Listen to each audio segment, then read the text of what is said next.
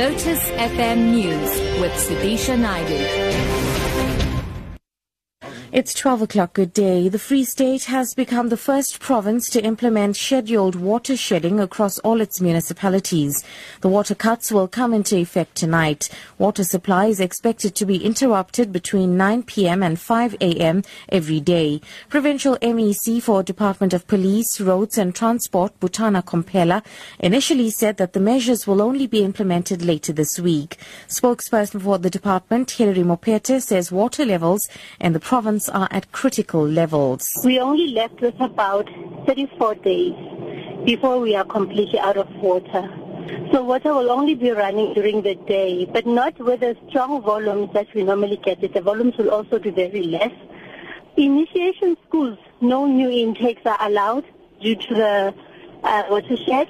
And as far as hospitals, operations will not be done unless they are life-threatening. The Gauteng government will spend 38 billion rand over the next 3 years to build new schools, clinics, hospitals, roads and public transport facilities.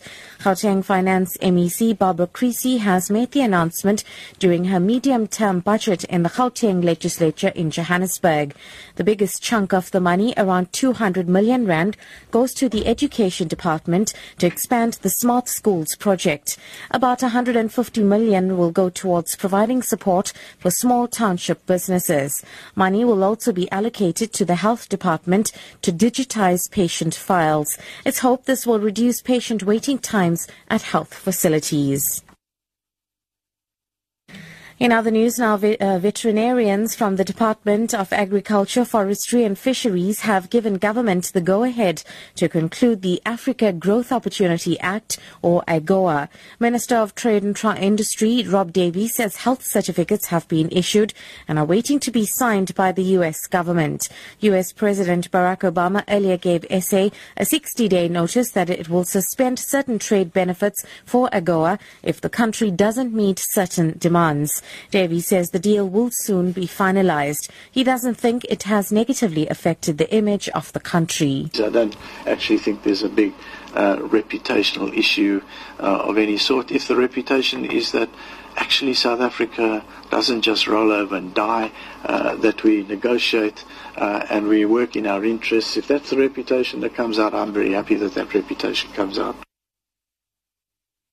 And finally, more rain is expected in Gauteng today after yesterday's heavy hail and thunderstorms that lashed parts of the province. Elizabeth Webster of the South African Weather Service says the rain is expected to continue for most of the week. Looks like a wet week for Gauteng, so that is good news, some relief from the drought we have been having. I cannot say that we are out of danger with regards to water restrictions.